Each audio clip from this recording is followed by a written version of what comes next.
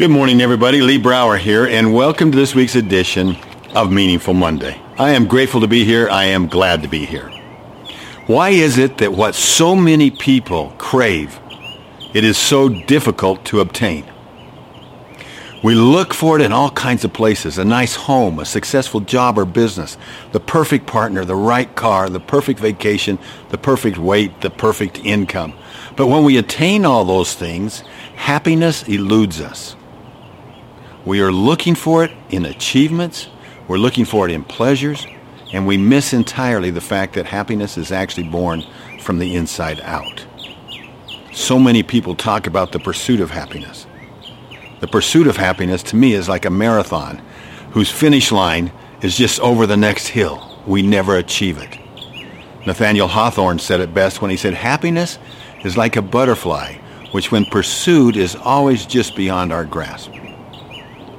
In Viktor Frankl's great, incredible book, Man's Search for Meaning, he declared, "Happiness cannot be pursued, it must ensue.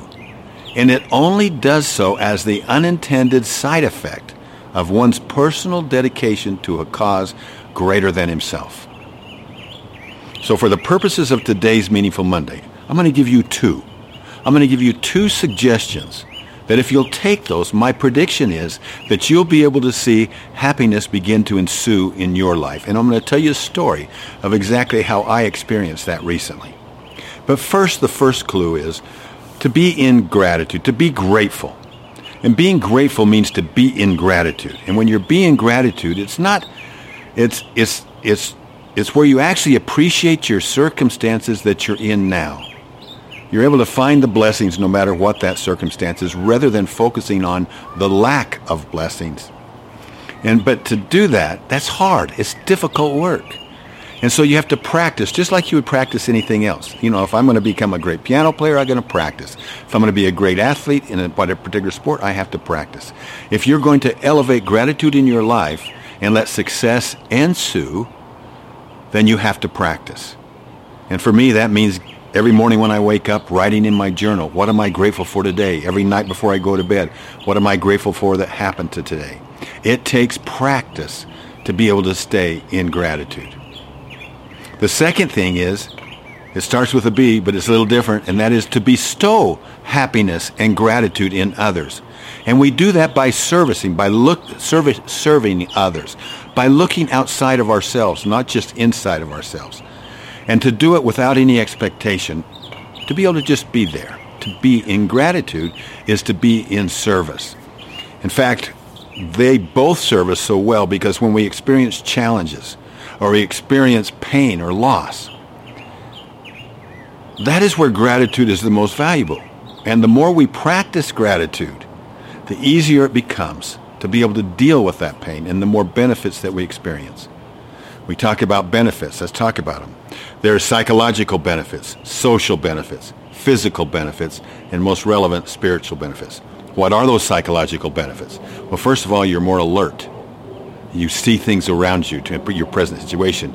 You enjoy greater optimism and happiness. What are the social benefits? You feel more generous, compassionate, and connected to others. Physical benefits?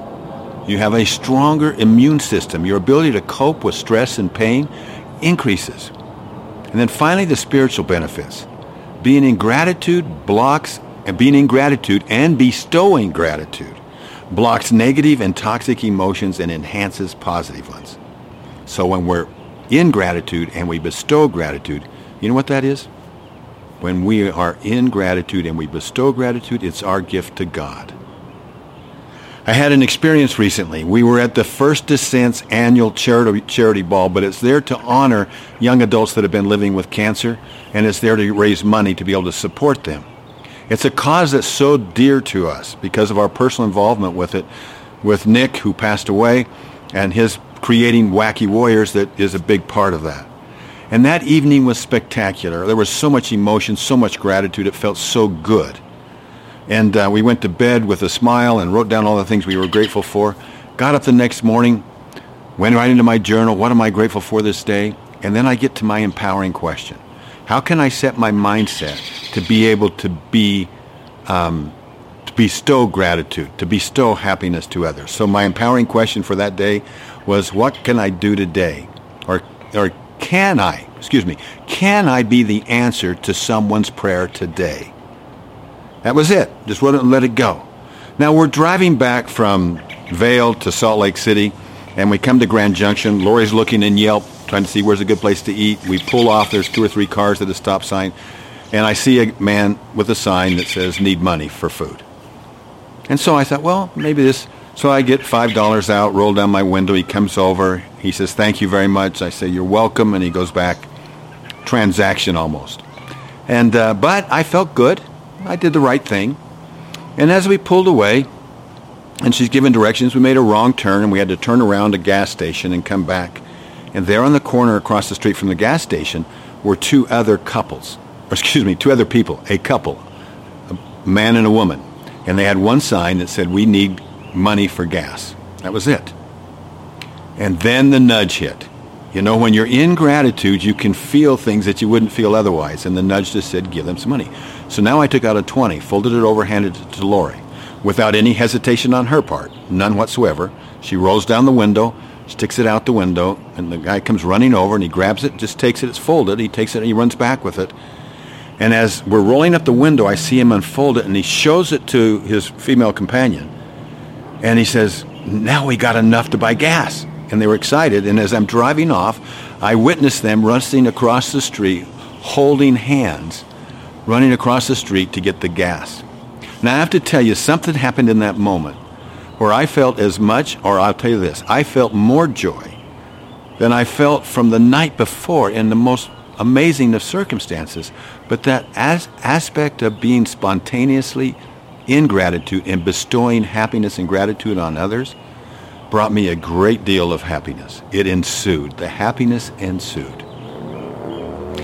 Imagine what it would be like to have wonder, thankfulness, and appreciation as our primary mindset, as our primary state of being. I hope you can use these 2 suggestions this week. Just relax, let it go. I'll talk to you next week. Have a wonderful, meaningful week.